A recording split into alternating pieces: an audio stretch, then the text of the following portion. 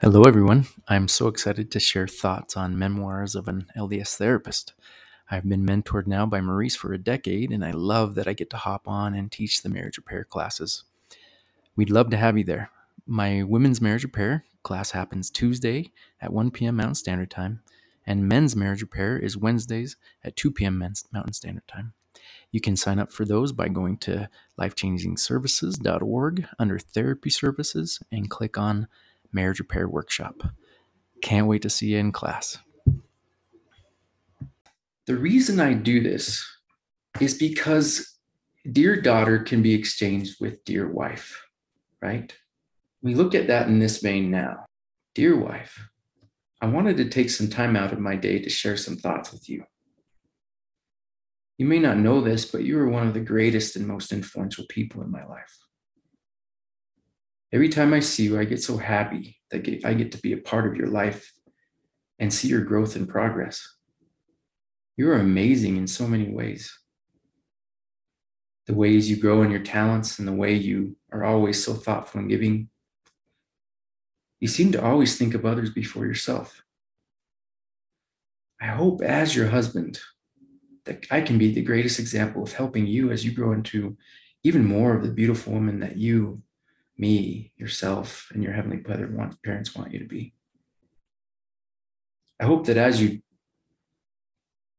I'm going to change words a little bit here, that as I court you and as I'm the wonderful man that you need to be, that I need to be in your life, that you always hold me to that standard, that I will always honor your talents, strengths, thoughts, emotions, and dreams. Because, sweet wife, when those things are honored and when your divine identity is honored, it would be close to impossible that you will not bloom and nurture wherever you go. That's one of your most divine gifts, is to nurture and stand up for those around you. You're my extremely powerful and wonderful warrior queen. You are more mighty than armies without number. In you is power beyond compare when you stand up for your divine and unchanging identity as a daughter of heavenly parents. And as my wife, I am honored to be your husband. Love, Cody. You think about your wife's dad growing up. Hopefully, they had extreme respect and dignity for their daughters. I think about some of the things that I've heard in my office when codependency cravings come in. And this is not just from the husband's side, it's from the wife's side too, right? We know it.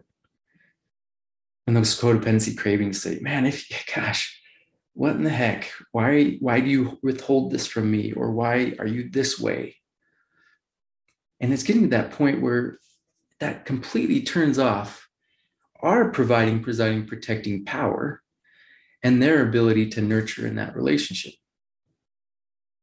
I'm not going to lie, pressures mount, stresses mount. There's a whole lot of stress and pressure on our shoulders. There's a whole lot of weight on our shoulders. But I can't imagine when our daughter comes up to us, when she starts to date, or when she starts to get courted by these young men, that we would ever say, when she comes up to us and says, Dad, I just can't do it. Like, all this guy does all he wants to do is make out and like get more action from me, right?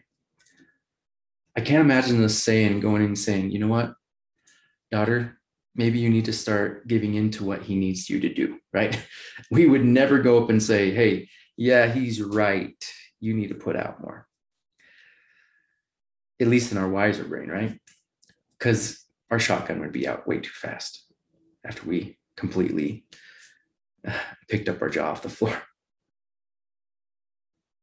Now, we, unfortunately get into those states where maybe we say stuff like that, or we believe things that Satan comes in with and says, now, if your wife would only do this more. And then the enmity gets started between us and her, as opposed to being between us and Satan. We don't get our shotgun out against Satan. We're pointing that shotgun at our wives. That's how hellish it is. That's what turns off that complete ability for us to synergize with our divine powers and our unchanging identities to get together and to just sway and just love and synergize and work miracles together. So I invite you to do this activity and treat it as kind of a living document. Every month, adjust it. I just noticed errors when I was just reading it over again. I'm going to go and adjust. I'm going to go add. I'm going to go subtract some things. And every month or so, I'm going to do that. Then I'm going to interchange it with what I want to write to my wife.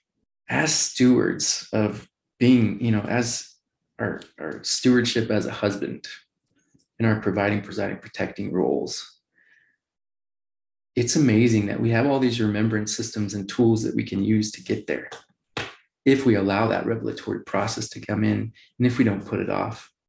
And I know you're here because you don't want to lose your marriage. You want to edify, you want to grow in it. There's going to be lost battles here and there with communication or whatever mode those battles take.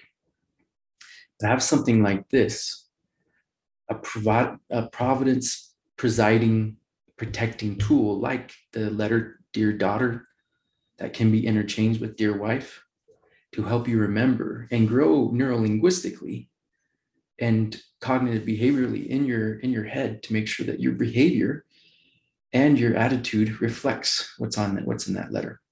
And the thing is, it's very important once you do something like this. This fuels reasons for fighting. It's just going to fuel reasons for fighting.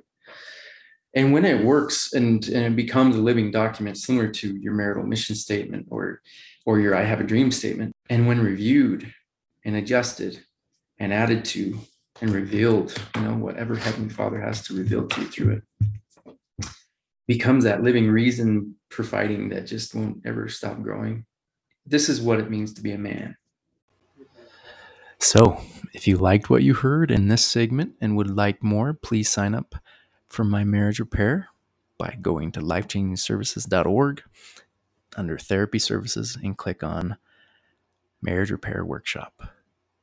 Really looking forward to seeing you in class.